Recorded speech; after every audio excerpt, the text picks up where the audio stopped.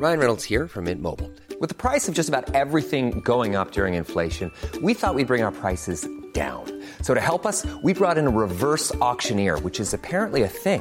Mint Mobile Unlimited Premium Wireless. How to get 30, 30, bit to get 30, bit to get 20, 20, 20, bit to get 20, 20, bit to get 15, 15, 15, 15, just $15 a month? Sold! Give it a try at mintmobile.com/switch. $45 up front for 3 months plus taxes and fees. Promo rate for new customers for limited time. Unlimited more than 40 gigabytes per month. Slows full terms at mintmobile.com.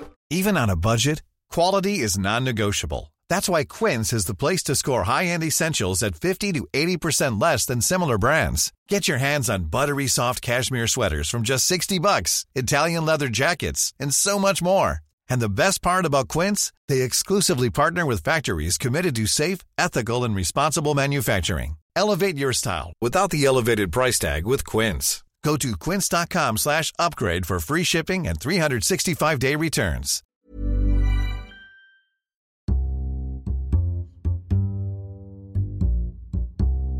Hello and welcome to the Times Business Podcast, where we look ahead to what's likely to be making the news in the coming days. I'm Robert Miller. This week, we'll be looking at where markets might be headed after the recent vicious share sell-offs, accompanied, of course, by a downward spiral in the oil price. And has the world's second-largest economy really run out of steam? I'm joined by Harry Wilson, City Editor of The Times, Deirdre Hipwell, our Mergers and Acquisitions correspondent, and Martin Waller, Editor of The Times Tempest Shares column. Welcome to you all. Thanks for being here. Martin, let me start with you. From what we've seen so far this year, and certainly from the recent volatility, are we in a bear market? And if so, what is that? Or is this simply a stock market correction? Well, I'll tell you exactly where the stock market is going this year. It will either fall to some horrible Armageddon below sort of 5,000 on the FTSE, 4,000 or whatever. It will recover to 6.5, 7, or it will stay about where it is. That's an absolute forecast because nobody knows. These are very unusual and unsettled markets.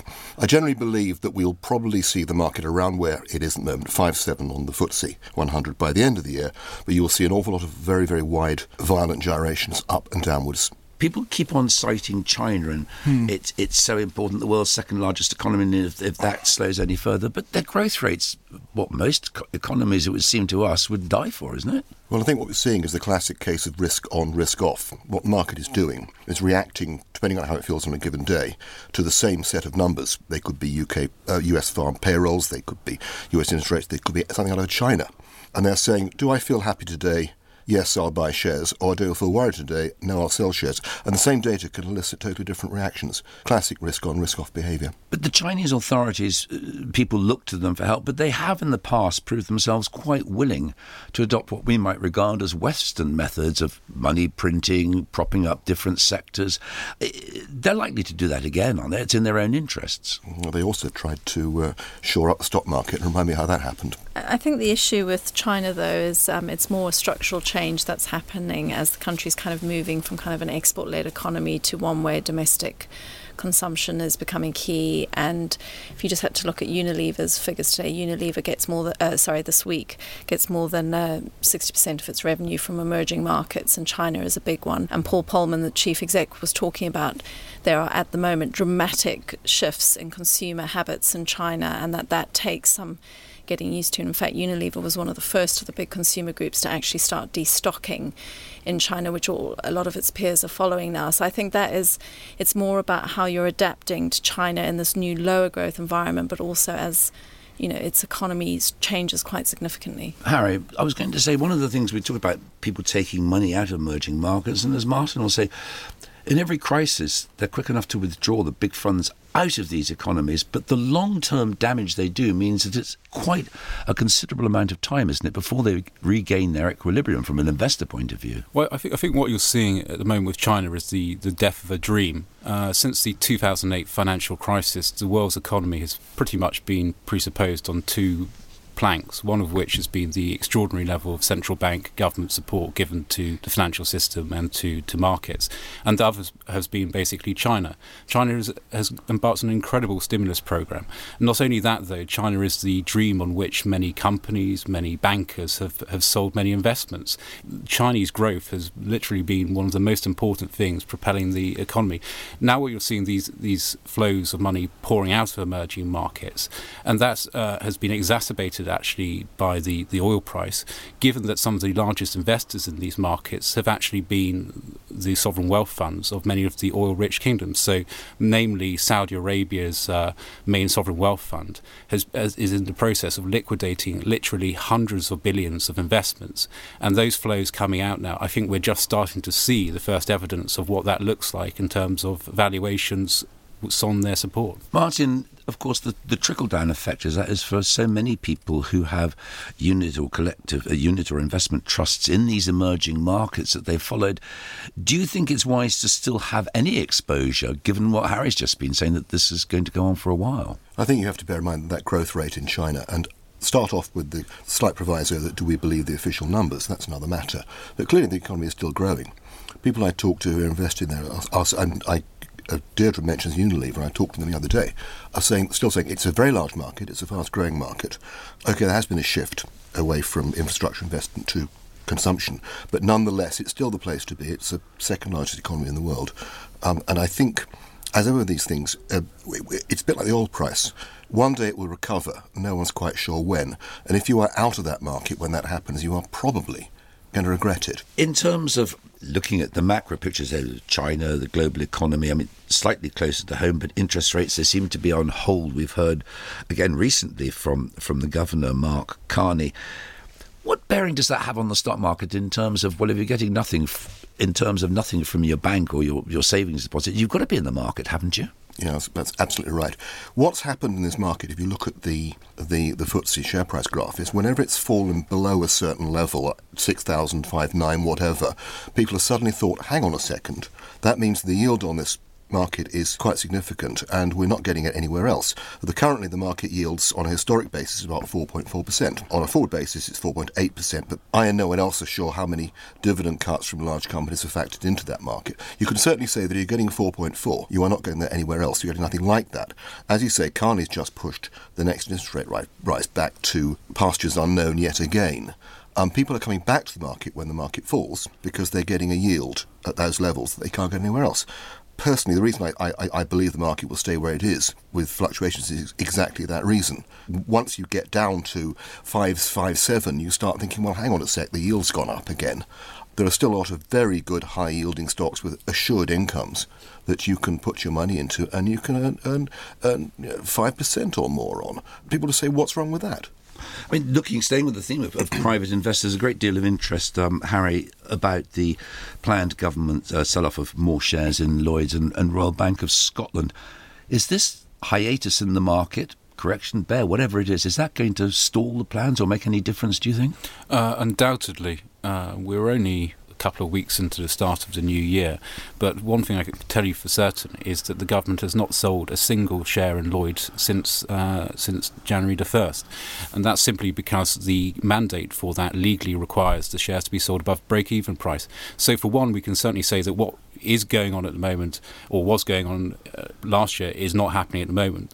When we get into things like the retail offering of Lloyds shares, I think it's almost certain that would have to be delayed in some way if there isn't a radical improvement in the share price sometime in the next few weeks, given that Lloyds shares at the moment are 10p below where they were at the beginning of the year. And then on top of that, RBS, I think last year there was a bit of optimism that perhaps this was going to be the year where the government could finally start selling significant parts of the stake.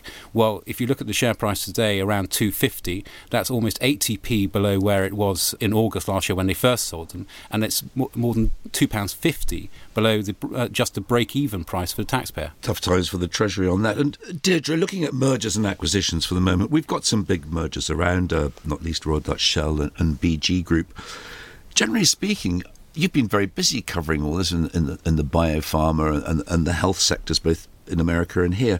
Is that activity going to continue, or will people simply back away? As Harry was saying, they've done with Lloyds and Royal Bank of Scotland. It's simply too dangerous to go in. Well, I don't think volatility like this helps wider confidence, because obviously it makes people nervous. And if you're contemplating or in the process of doing a deal which has a large share element, and obviously that can be quite tricky to navigate.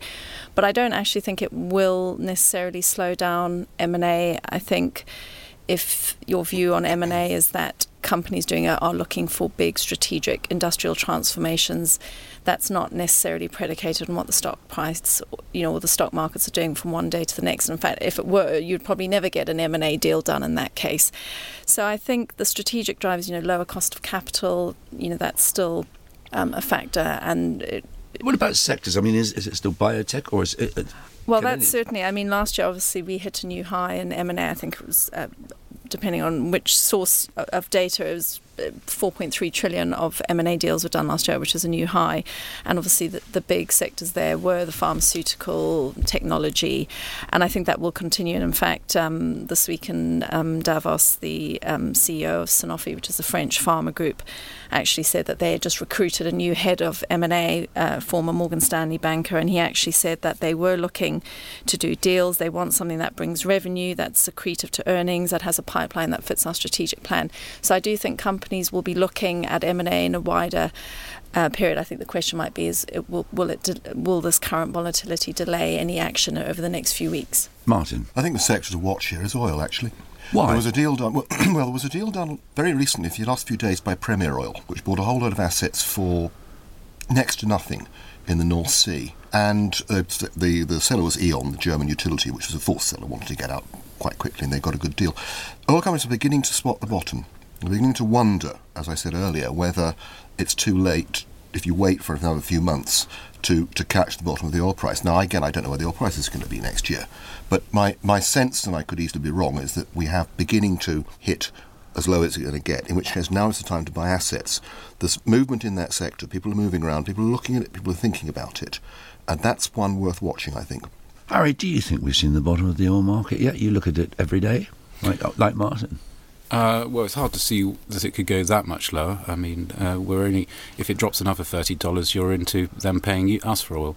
I mean, Is it the glut? Is it the fact that Saudi Arabia and OPEC, if you like, are trying to force the US shale producers out of business? Well, there's no sign that Saudi Arabia is about to change course. And if anything, when you see the interview that the Crown Prince gave in December to The Economist, what you see there is very clearly intent to stay the course. Not only that, but they're looking at other ways of plugging their deficits, including this IPO of Aramco.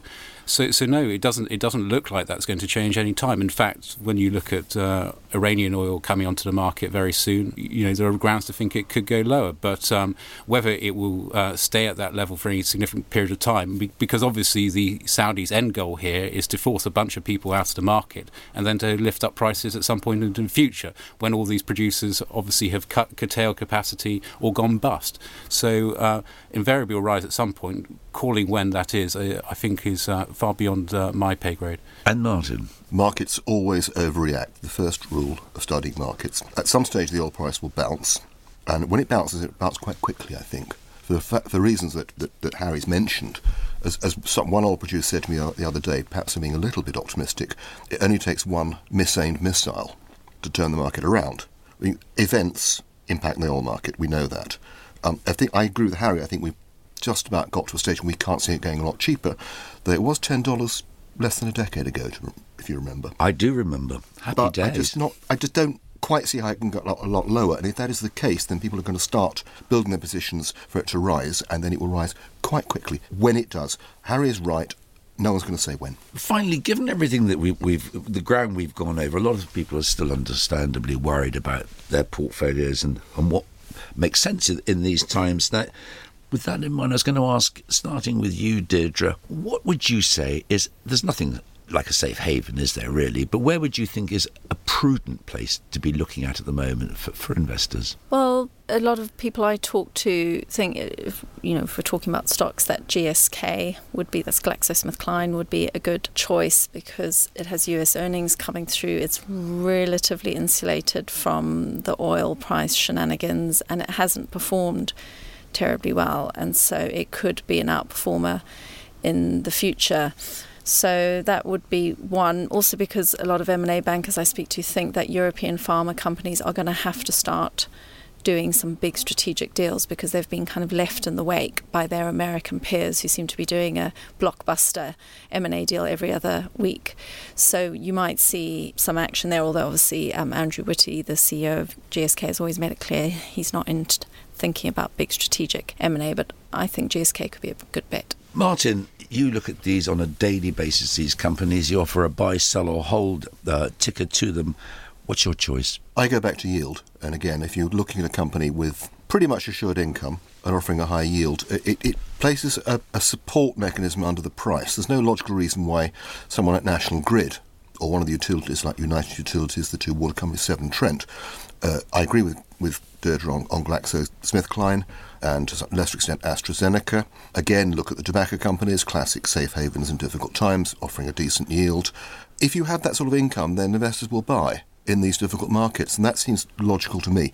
The interesting point I will also make is a couple of other companies I quite like. DS Smith, the packaging group I tipped at the beginning of the year, they just keep growing earnings whatever happens, so they're really insulated from macroeconomic trends. And I like Whitbread also. In particular, I like Unilever, again, who seem to be very good at outperforming difficult markets. I would point to BG again. I think Shell will buy it. I think BG is a cheap way into Shell, and I think the Shell dividend, the Shell shares are yielding more than 10%, is assured for the current year. That's an interesting point to make. All right, thank you, Martin. And Harry, you? Well, I think you're not going to get any better stock tips than those you've got from Deirdre and Martin, so I'd look sort of slightly further afield. I think it's just interesting to see there's been a slight nudge up in gold recently, and gold in previous years had soared, but today is actually sitting, well, relatively cheap. I'd also be looking at US Treasuries again. There seems to be, in it, all these times of trouble, Treasuries are always the sort of the ultimate cliched safe haven. But again, the money flows are showing back there, and sometimes following the herd on these matters isn't such a bad thing. And I suppose finally, good corporate debt, good solid corporate debt of good solid companies. Corporate bonds. I would have once said VW, but I'm not sure if that's such a sound bet these days. But companies of that ilk. Okay, well, thank you all very much for that. There's lots there to think about. And remember, you can keep up to date with all the writings of our contributors. That's online on our website, along with all the news. And if you are a Times subscriber, you can sign up to our daily morning and lunchtime emails. If you don't have a subscription, at £1 offer, special offers still there. Go to thetimes.co.uk. And if you want to hear us weekly, you can subscribe through iTunes. My thanks to Harry Wilson, Deirdre Hipwell and Martin Waller, top tipsters, all of them. They're on Twitter, so do follow them, please. We'll be back next week. Thanks for listening. Thank you for downloading. To discover more, head to thetimes.co.uk.